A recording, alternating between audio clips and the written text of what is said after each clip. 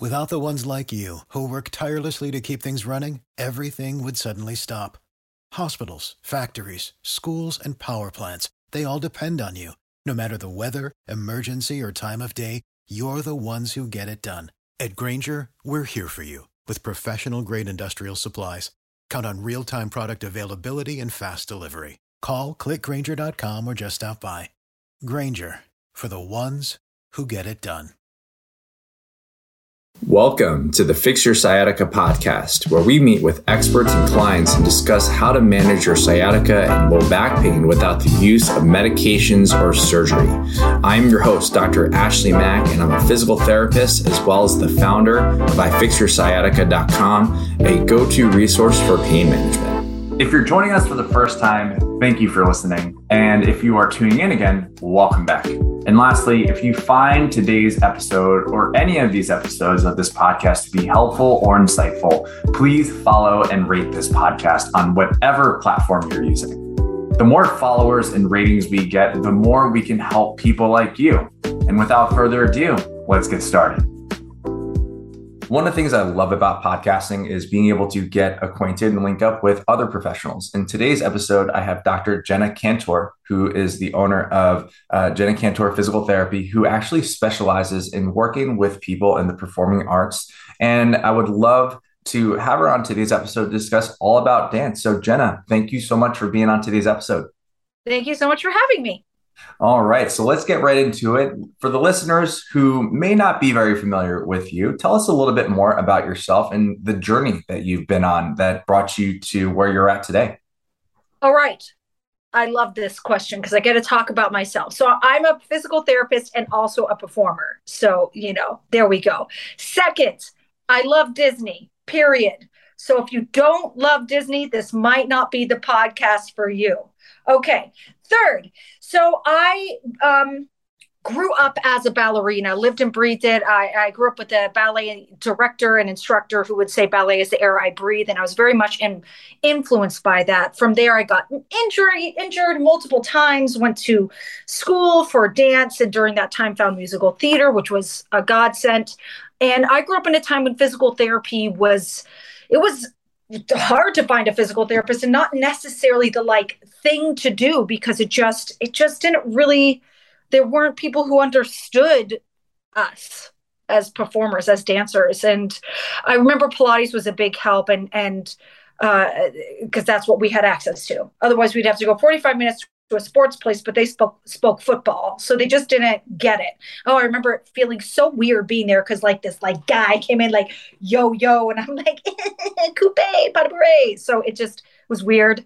And then fast forward after having a very lucky career in musical theater, which I still do. I started to just look at my life. Actually, no, I'm going to go into it. So warning that this might be a little bit triggering, some of the things that I share about myself, because it is a part of my story and I'm not ashamed of it. And it just helps open up the door to what's going on. All right. So go out. My cat loves to leave, come in and out of the room. All right. There we go. He's royalty here. Okay. So for me, I never thought I would be a physical therapist. I loved performing. I ended up getting an eating disorder. And it was to suppress the 2 times I was sexually abused in my life. And I didn't realize that. And when I finally started to address the sexual abuse through therapy, and realized that was the issue, the food issues went away. I knew I couldn't work in food anymore at that point, which is a main gig to hold as a performer, whatever type of performer you are.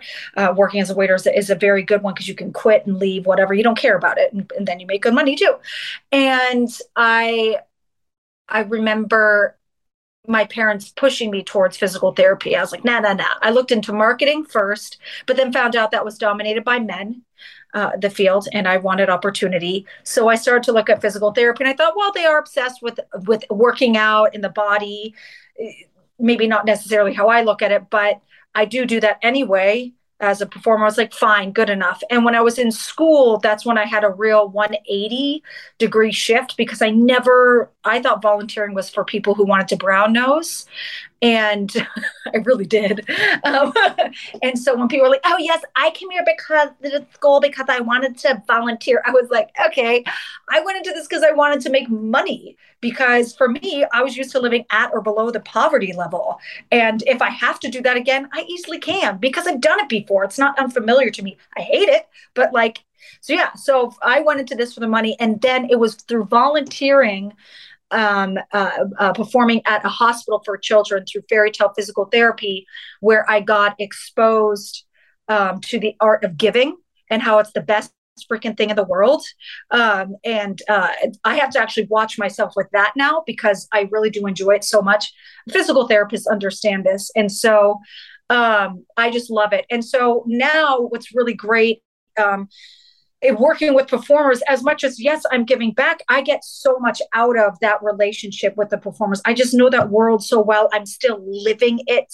And I couldn't see it any other way. And then also I'm training people how to treat performers, because even though it's a specific niche, there are dance studios, bless you, there are dance studios out in the middle of like nowhere. Dance studios in the middle of nowhere where maybe there's not a ton of dance studios, but there's one and they don't have somebody who knows it. So even if you are a person who's aware of like the world, you can really be of great service to a specific niche of people. And that's it. Thank you. Well, thank you so much for sharing. What an amazing journey you've been through. And so speaking of being able to reach out to people in various different parts of the country where they don't have access to, say, like a physical therapist like yourself, it's great to hear that you are creating programs. You have programs that actually train people to actually have the knowledge, or at least get a portion of the knowledge that you have. So then that way they can feel empowered and be an advocate for themselves. So then that way they can continue to pursue their passion. So I think that's so beautiful. And thank you so much for sharing. Yeah, I think it's very, very important for people to know you don't need to be a dancer to be able to treat. We didn't know anything about sciatica before we learned about stuff to be able to treat. We don't ask surgeons, oh, were you a ballerina ever? Or a surgeon who's going to kind of just, were you a football player ever? No, that's a stupid question. So like, yes, is there a leg up? But at the end of the day, we know from physical therapy school, we can smash whatever we need to in our brain to do service for others. Exactly. I think one of the most amazing things is that, especially when it comes to our jobs as physical therapists, is that we have to be very critical thinkers. So it's not necessarily just like, okay, what's in front of me, but what's in front of us, what's the data that we can get, and then how is what's the best way for us to solve this problem. And so in essence, we're problem solvers. And I love that you've been able to help a ton of people. So let's take a deep dive into this whole world of dance and performing arts.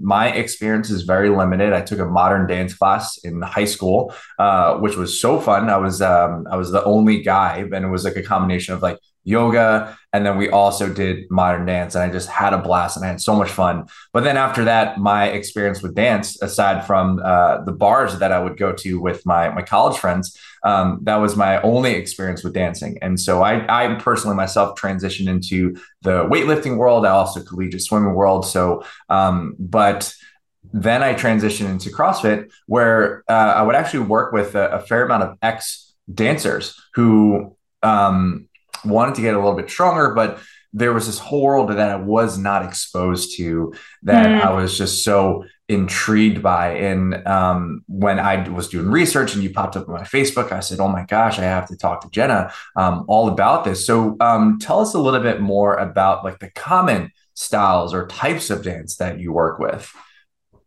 Yeah. So you can work with all different, you never know who's going to come into your door. For me, I work with ballerinas, and musical theater performers. Those are the main ones that come to me.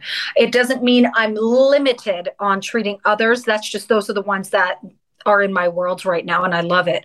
I'm very, very big on constantly, even with my students, challenging your brain to be prepared for whatever comes in the door, or whatever tour might be coming into your town. So you can be fully like ready, for like literally whoever comes in to see you, whatever high level athlete in general.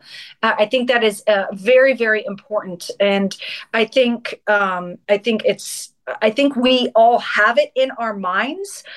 We just get in our own way when using all the knowledge we have. Right on. Yeah. Being able to adapt.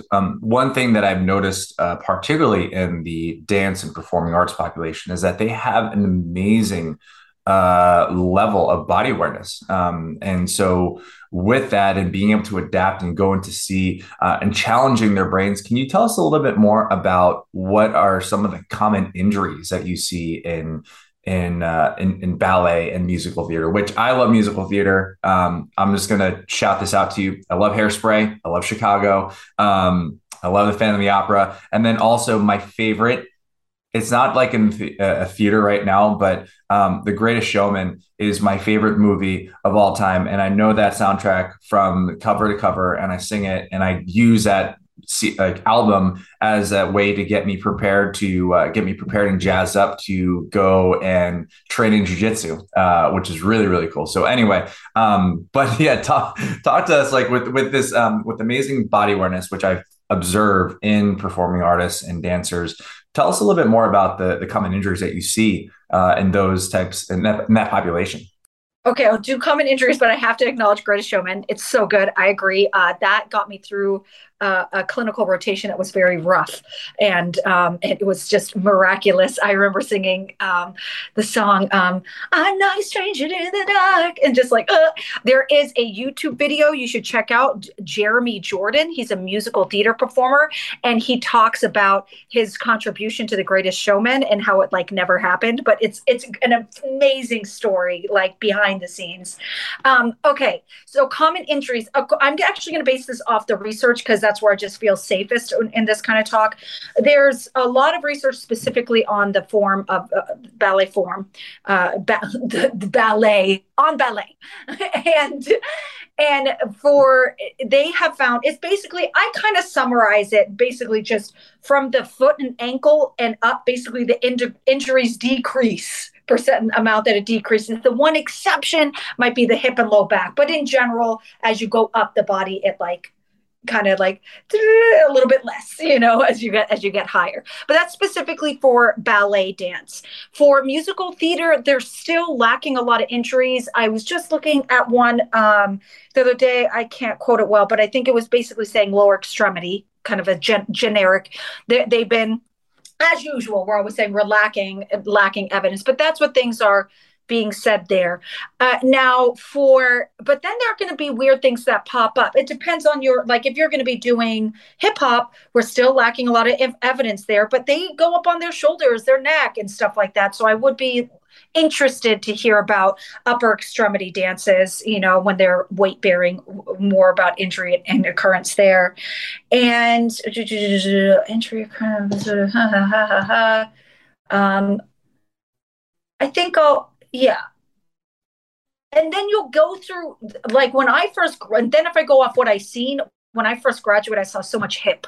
I saw so much hip labral tear, hip something. That's what I saw. That's my subjective right away. Last winter, I don't know what was in the air, but it was the winter of knees. The winter of knees. I was like, hello, knee problem. It was like, sometimes there are just seasons of things that come up. Like, is there something in the bread? I don't know what's happening here.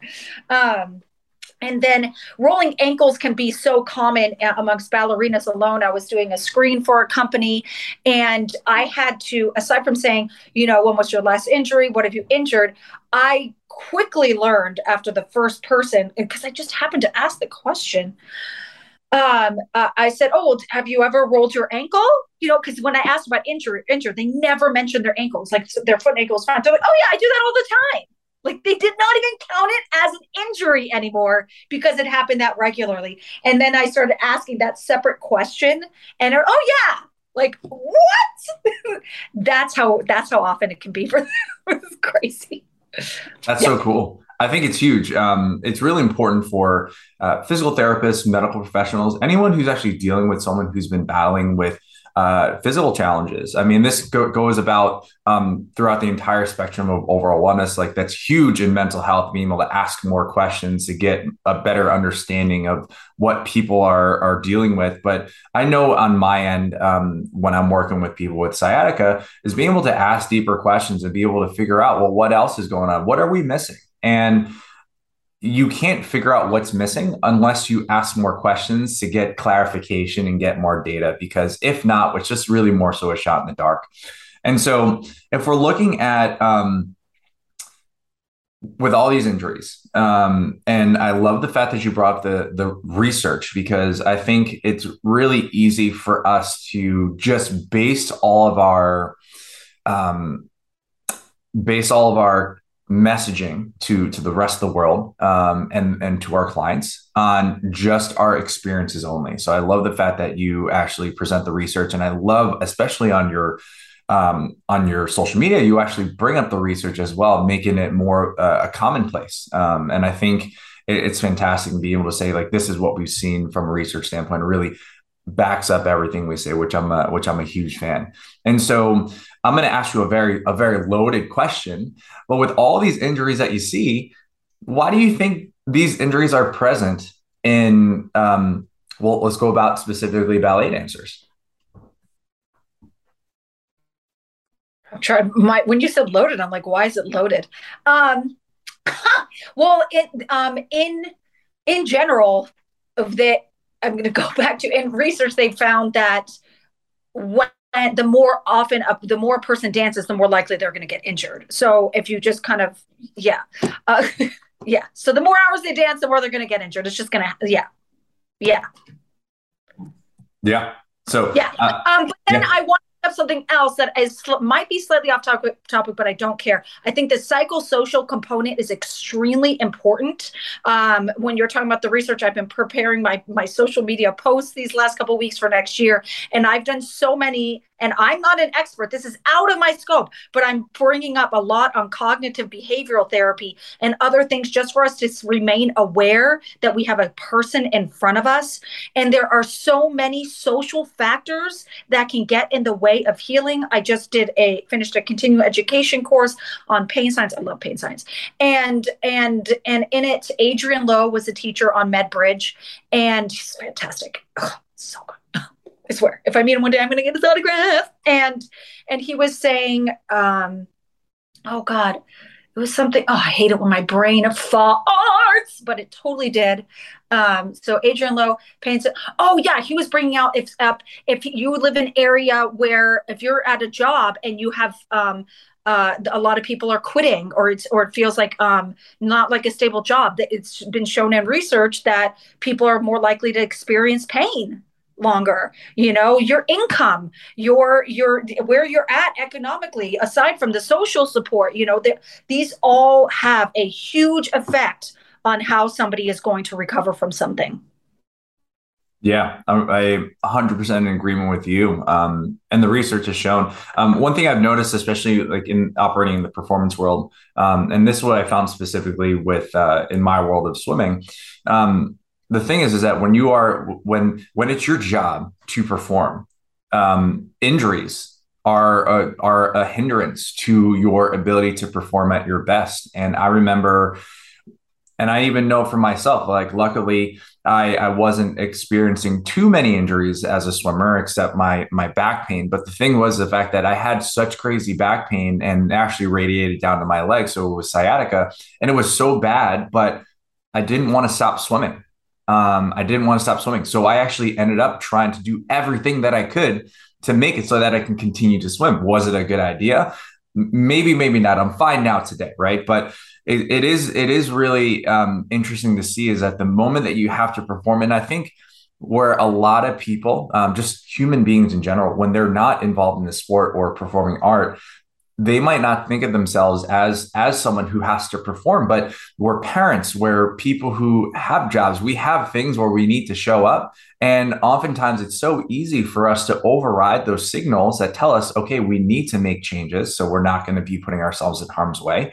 But we are so caught up on trying to show up and perform that we often irritate these cues. And I love the fact that you said, like the more times you do a specific activity, say like the more times you are dancing and performing in ballet, the more opportunities there are to get injured. And so that's the big thing with any sort of physical activity, and also lack of activity. There is going to be a risk of developing some sort of injury, some sort of issue, some sort of challenge.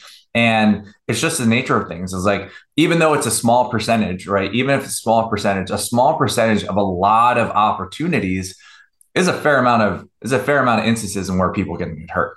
So so thank you for sharing that. So let's talk about the concept of sciatica and how it actually appears in dance and the performing arts. Sciatica itself can present in many different areas, particularly if we're looking at the full irritation of the sciatic nerve, right? We're looking at possibly, it's definitely from glutes down on the posterior side. And really, people can be dealing with this pain for years. And again, if we're talking about the performance world, and we'll talk about specifically ballet and performing arts, it's like people are battling with these issues. If someone has an issue, a performing artist, a ballet dancer, has something like sciatica pain, I'm going to ask you a question. It's like, do you think that they can perform? Do you think that they can dance around that area? And this kind of applies to all the patients that you see. If like they come in and they're like, oh my gosh, I am experiencing pain X, Y, and Z. Is there a way for them to train, practice, perform around that limitation? Okay. Yeah. The safe answer around judgy physical therapists is it depends. Great. Let's move on. Okay. So I look at how do I sum this up?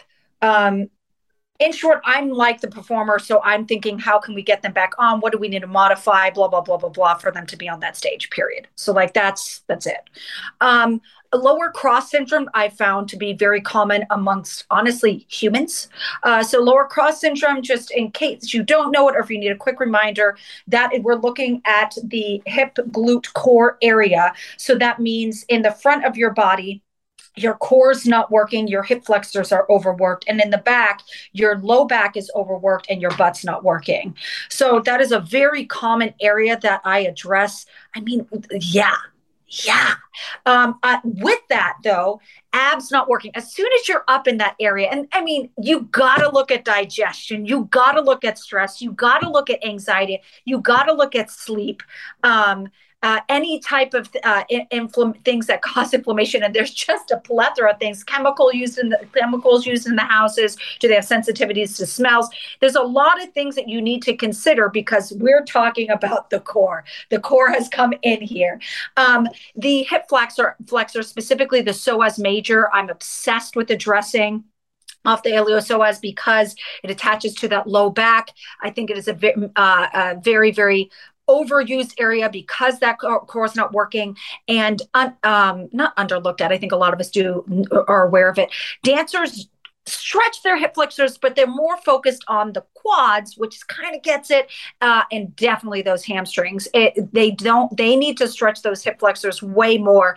I remember one dancer, she was actually a bachata dancer. It's a style of Latin dance. I don't know, not my world. And she was having these pains that were just not going away. And she was doing her exercises, and I was like realizing, wait, but I was like, what if you just stretched aside from exercises? Because if you're going to stretch that hip flexor, you got to do the glute work to hold it in that elongated position, period. Like you can't do one without the other. But I said, hey, why don't you stretch your hip flexor several more times during the day? And then she started to get a huge difference because it just was so used to being in a gripping position that the body was interpreting upright posture as painful. Like, oh my God. And that can always be really mixed up with that low back pain. And then of course it can always go all the way down. There's so many nerves endings that like go and attach to the center core of the body before it streams down the hip and everything. I don't like to use the word sciatica because I'm like, it could be so many things, when you say that, like, hold on, let's talk about your body, but I like to start, in that lower cross syndrome area as like a good, strong, stable safety net as we explore the entire body. I think everything always needs to be addressed, but that's one spot that I love diving deep into every time. We are going to take a quick break to tell you about our awesome new program called the Sciatica Protocol. If you don't have the time to see a professional, but are tired of trying to figure out this recovery on your own, then the Sciatica Protocol is for you. Harness the power of a knowledgeable physical therapist through your phone. It takes no more than 7 minutes per day, and it is designed to help you recover as quickly as possible. Now, having an on-demand physical therapist can cost thousands plus hours of sessions. But with the Sciatica Protocol, you'll receive the same, if not better, customized care completely free. And why are we making this program free? Because I believe that everyone deserves to live free from pain without actually having cost be the biggest obstacle. It is simple to start, and all you need to do is log into ifixyoursciatica.com/the-sciatica-protocol and fill out the 9-question quiz to begin. The link for the program is in today's show notes. Speaking of things that we love, I think one of the big things that you brought up is being able to look at the entire human in front of you. I think it's so easy, especially when you're, let's just say, if you're in the typical run-of-the-mill physical therapy clinic where you're one of like 3 to 4 people.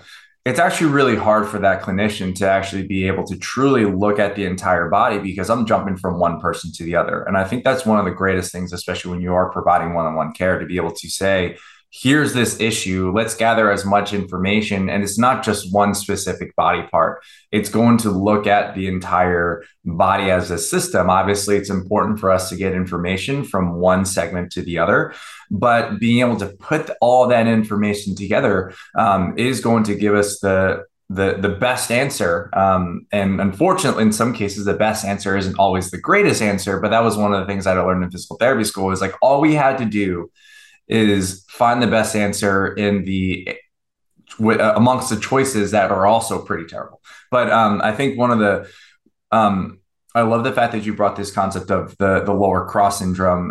I myself too also look at the psoas major and also how that actually impacts and positions everything else in the rest of the body. And you're absolutely right. Like if we're going to stretch something, we also want to make sure that we can strengthen the areas because ultimately that muscle, we'll say the psoas, gets stretched because of a specific thing. And so if we stretch something out and we don't strengthen it, we're not going to be able to reinforce those positions that we gain, which in essence can make things even harder for people to maintain, even once they end up leaving you. And I love the fact that you said working with these clients, we're looking at trying to get them back onto the dance floor, back on stage. And I love that because one thing that really breaks my heart is when someone says, oh, I'm just not going to do X, Y, and Z anymore.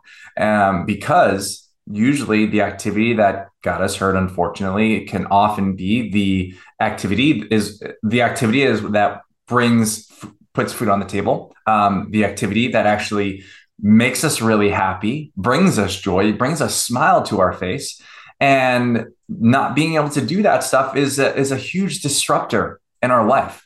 And it is important. And it's our jobs as physical therapists to be able to bring someone back into that stage, that opportunity to get moving. So it's like, let's get them back on, right? Let's get them back to performing. I'm going to ask you a very broad question. I think this is going to be really great. And I love all this information that you're providing, but what are some strategies that you recommend to the people that you work with when it comes to having the presence of an injury, but they want to be able to continue on with their craft, continue with their activity? How can they work around the injury or the issue that they're experiencing? Oh, gosh. So, I'm going to do the usual. It depends. Great. We got past that. It's like required to say that. You have to work with a physical therapist on this kind of thing. You can go. See, this is the thing. When you're talking about sciatica, like, and assuming it's from like low back, often, especially on how acute it is, let's say 2020, a lot of people were dealing with low back issues and stuff, and it was from sitting so much more. So just get off your tush and start moving. So just start there. Like really, it's that easy. And love and enjoy the fact that you have so much control over you getting better, just even knowing that. Second, aside from when you work with somebody a physical therapist, you can work with, say, a personal trainer, a chiropractor, a regular MD who gives you a couple exercises, a Pilates instructor, all these great, great people, wonderful, wonderful, wonderful with what they do. The thing is they can give you things, but they fully don't understand which thing it was and really why it got you out of your pain and your problem and back to your sport and activity that you want to do. Whereas a physical therapist will know. We will know so much faster than, it just makes the world of a difference. And we'll be able to have conversations with you about pain that other people don't know to have. And understanding your pain and what causes it has shown in research to help decrease your pain. So that's like a big, big part of it. Then also when you're doing your workout, getting that stuff done, understanding more about pain, do appreciate the things you're ignoring and pushing aside as, no, that doesn't work for me. For instance, that's like, I had these coconut bywaters I was obsessed with. I was having 6 a day. And I know, so many. And I wasn't having any water, and there's caffeine in them. And then I was also having a 5-hour energy a day. And meanwhile, I have like some pains in joints that it's not like, oh my God, pains, but just like my body's not, I'm thinking it's just aging, and I stopped. I finally, and I was like, I'm never giving these up.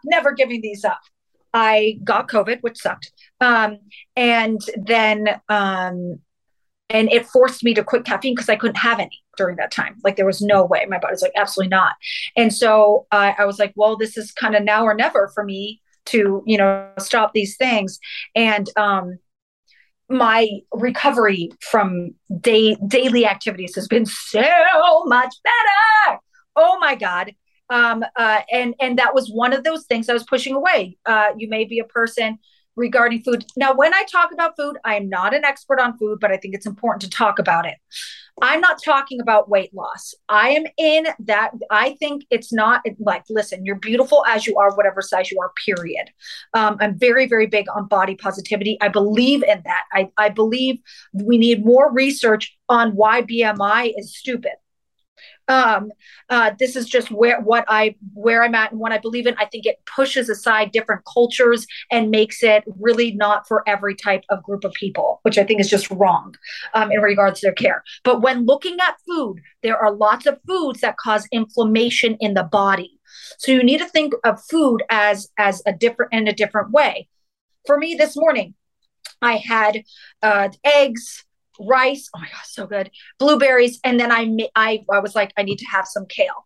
Not because I'm like, yes, I'm going to have some kale, but I specifically get natural energy from when I eat leafy greens. So I'm like, let me have some of this. Like you would have a shot of caffeine. I have a leafy green and it works. It's amazing. So that's how I want you to look at food. Not that you have to go out and eat kale. I understand not everybody likes that specific leafy green, but look at food in that way. Not foods that are, in a box in plastic. I mean, like foods from the ground. So that way you can help your body in its recovery from whatever it is. You're wondering why your body's not bouncing back like it used to? Because it's sick and tired of all the chemicals and pollutants from your brain into the things that you ingest, and it can't recover like Wolverine anymore. You now need to actually do things where it's going, oh, this is cool. Cool. Oh, I know how to heal. And you'll see magic starts to happen when you take care of yourself like that long term. For sure. I love eating kale. One thing that I had that I came across when I moved out here to California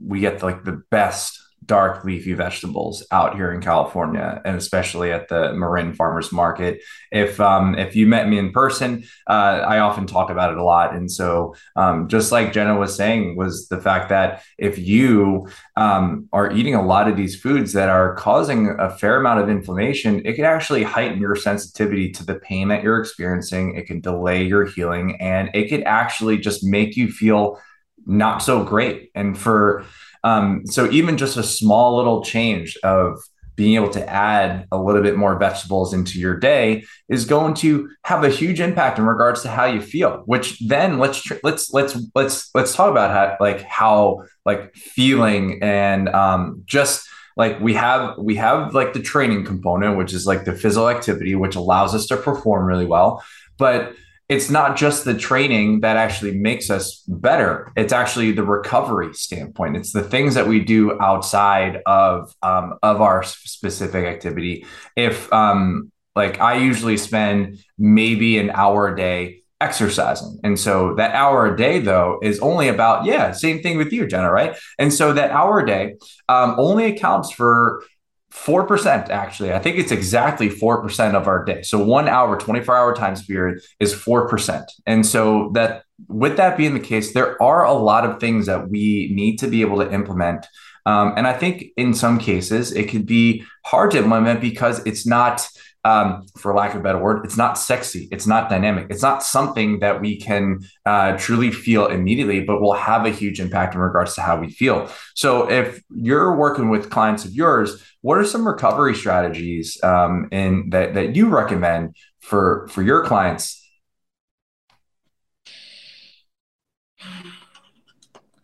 I'm thinking of like conversations I had yesterday, conversations I had this morning. So I'm thinking, the first thing I do, and I force myself, even though I want to ask a different question, is the first thing I do, I say, and this is just the physical therapist, I go, when did you do your exercises last week? What days? Great. And if they're like in front of me and it's not like a check-in phone call, I'll be like, okay, show me, and if they stutter, they haven't been doing them. So I start with that. But my patients actually get very, very honest with me because they know I'm not going to beat them up, but it's a way for us to really take true accountability in the healing process. So that's like the first thing I do. What was your question again? Because I need to make sure I stay on track.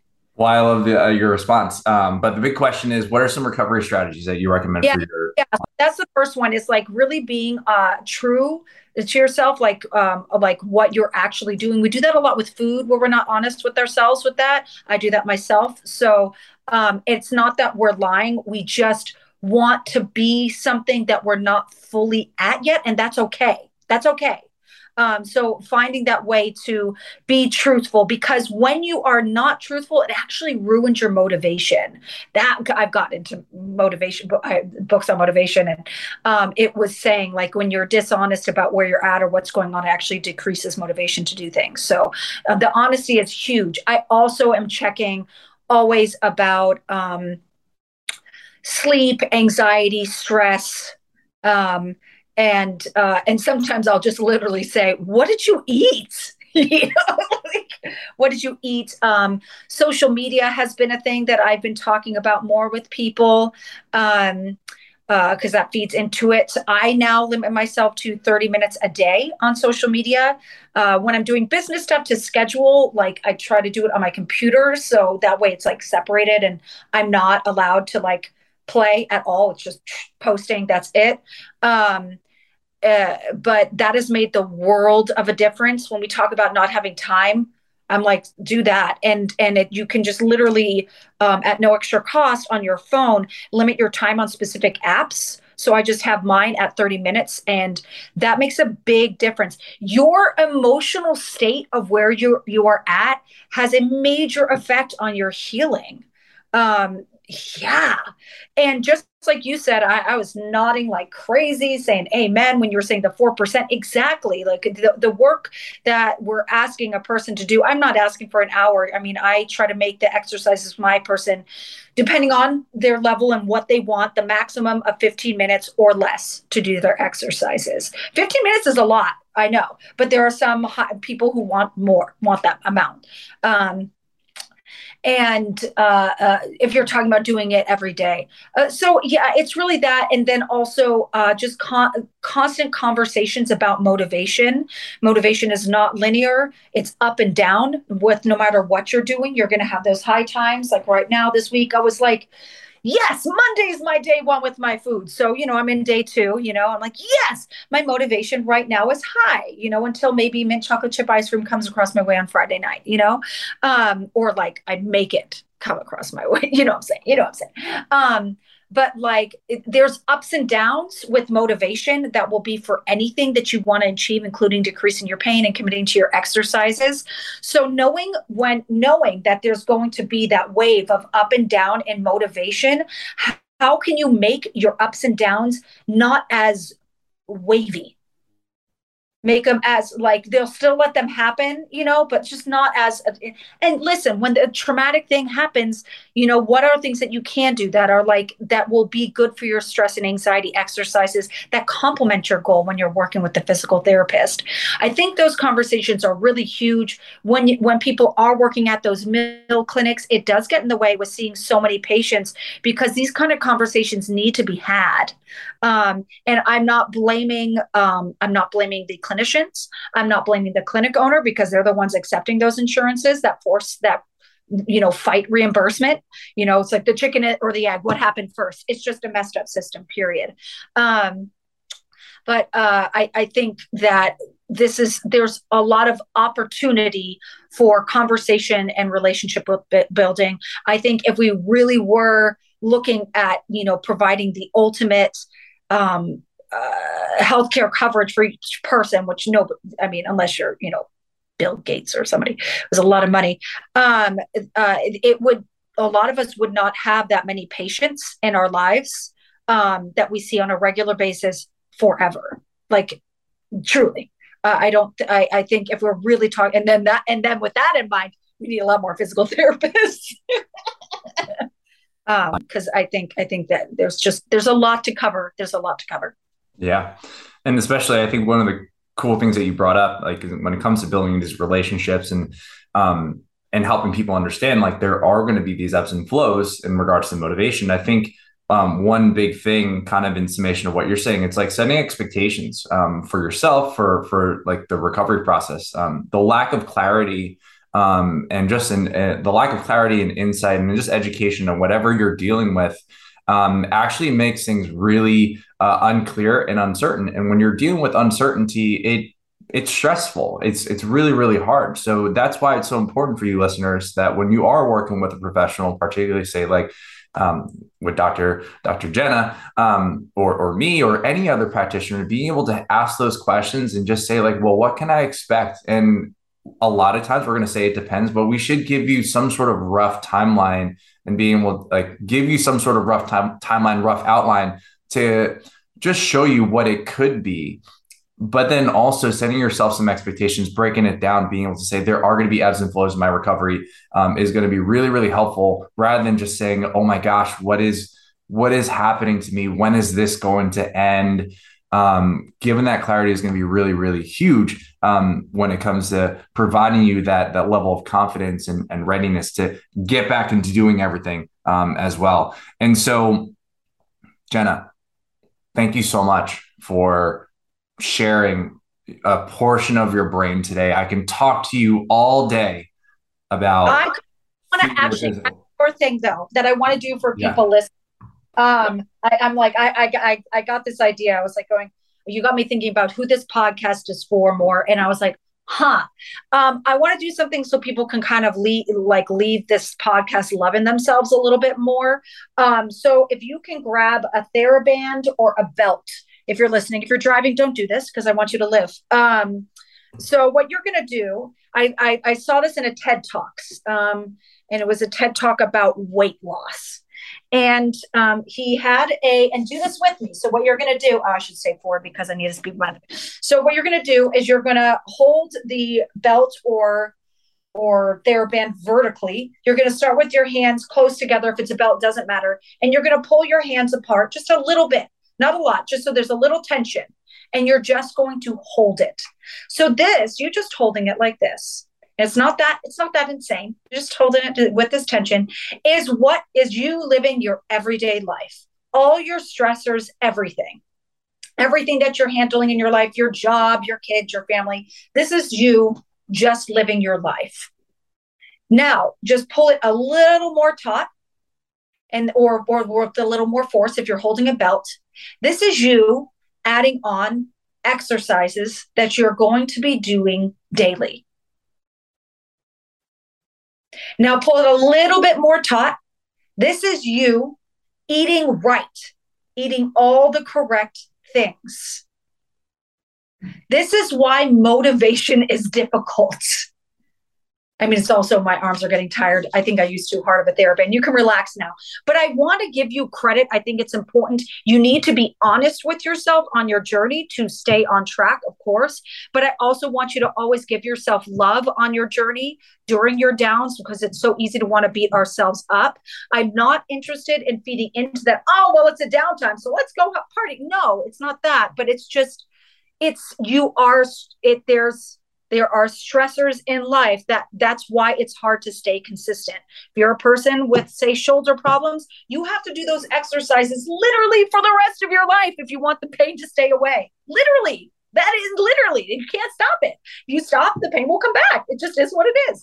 So I just want to give you respect on your journey, especially if you're going through a downtime or just, what's wrong with me? It's because it's juggling stuff. Can you do it? Absolutely. Yes. But I just wanted to give that shout out. Thank you.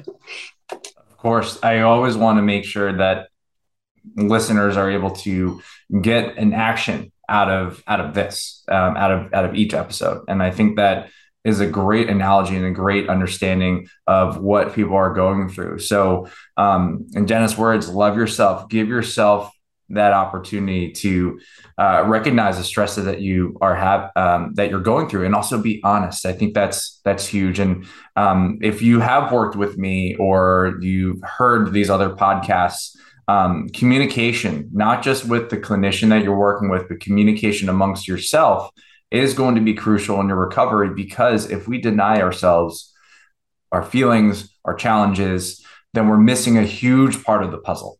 And so, Jenna, I'm sure that the listeners right now are going to be very interested in trying to get in touch with you, because I love this information.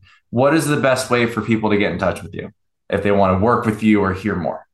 Meet me at Disneyland, obviously. But if that doesn't work and I just happen to be sleeping up in that like hidden bedroom in one of the areas there, you can reach me at Jenna at JennaKantorPT.com. Jenna, Jenna, Kantor, Kantor, PT.com. And then my website, JennaKantorPT.com. Awesome. Listeners, all of our contact information will actually be in the show notes as well. So if you didn't get that, you can go ahead and copy and paste. Jenna, thank you so much. Thank you. Thank you so much for tuning in. We hope you got some help from today's podcast. And for more info, check us out at ifixyoursciatica.com. Have a fantastic and pain-free day. No patient-therapist relationship is formed by listening to this podcast. We are not providing medical advice, and all information should be confirmed by a medical provider.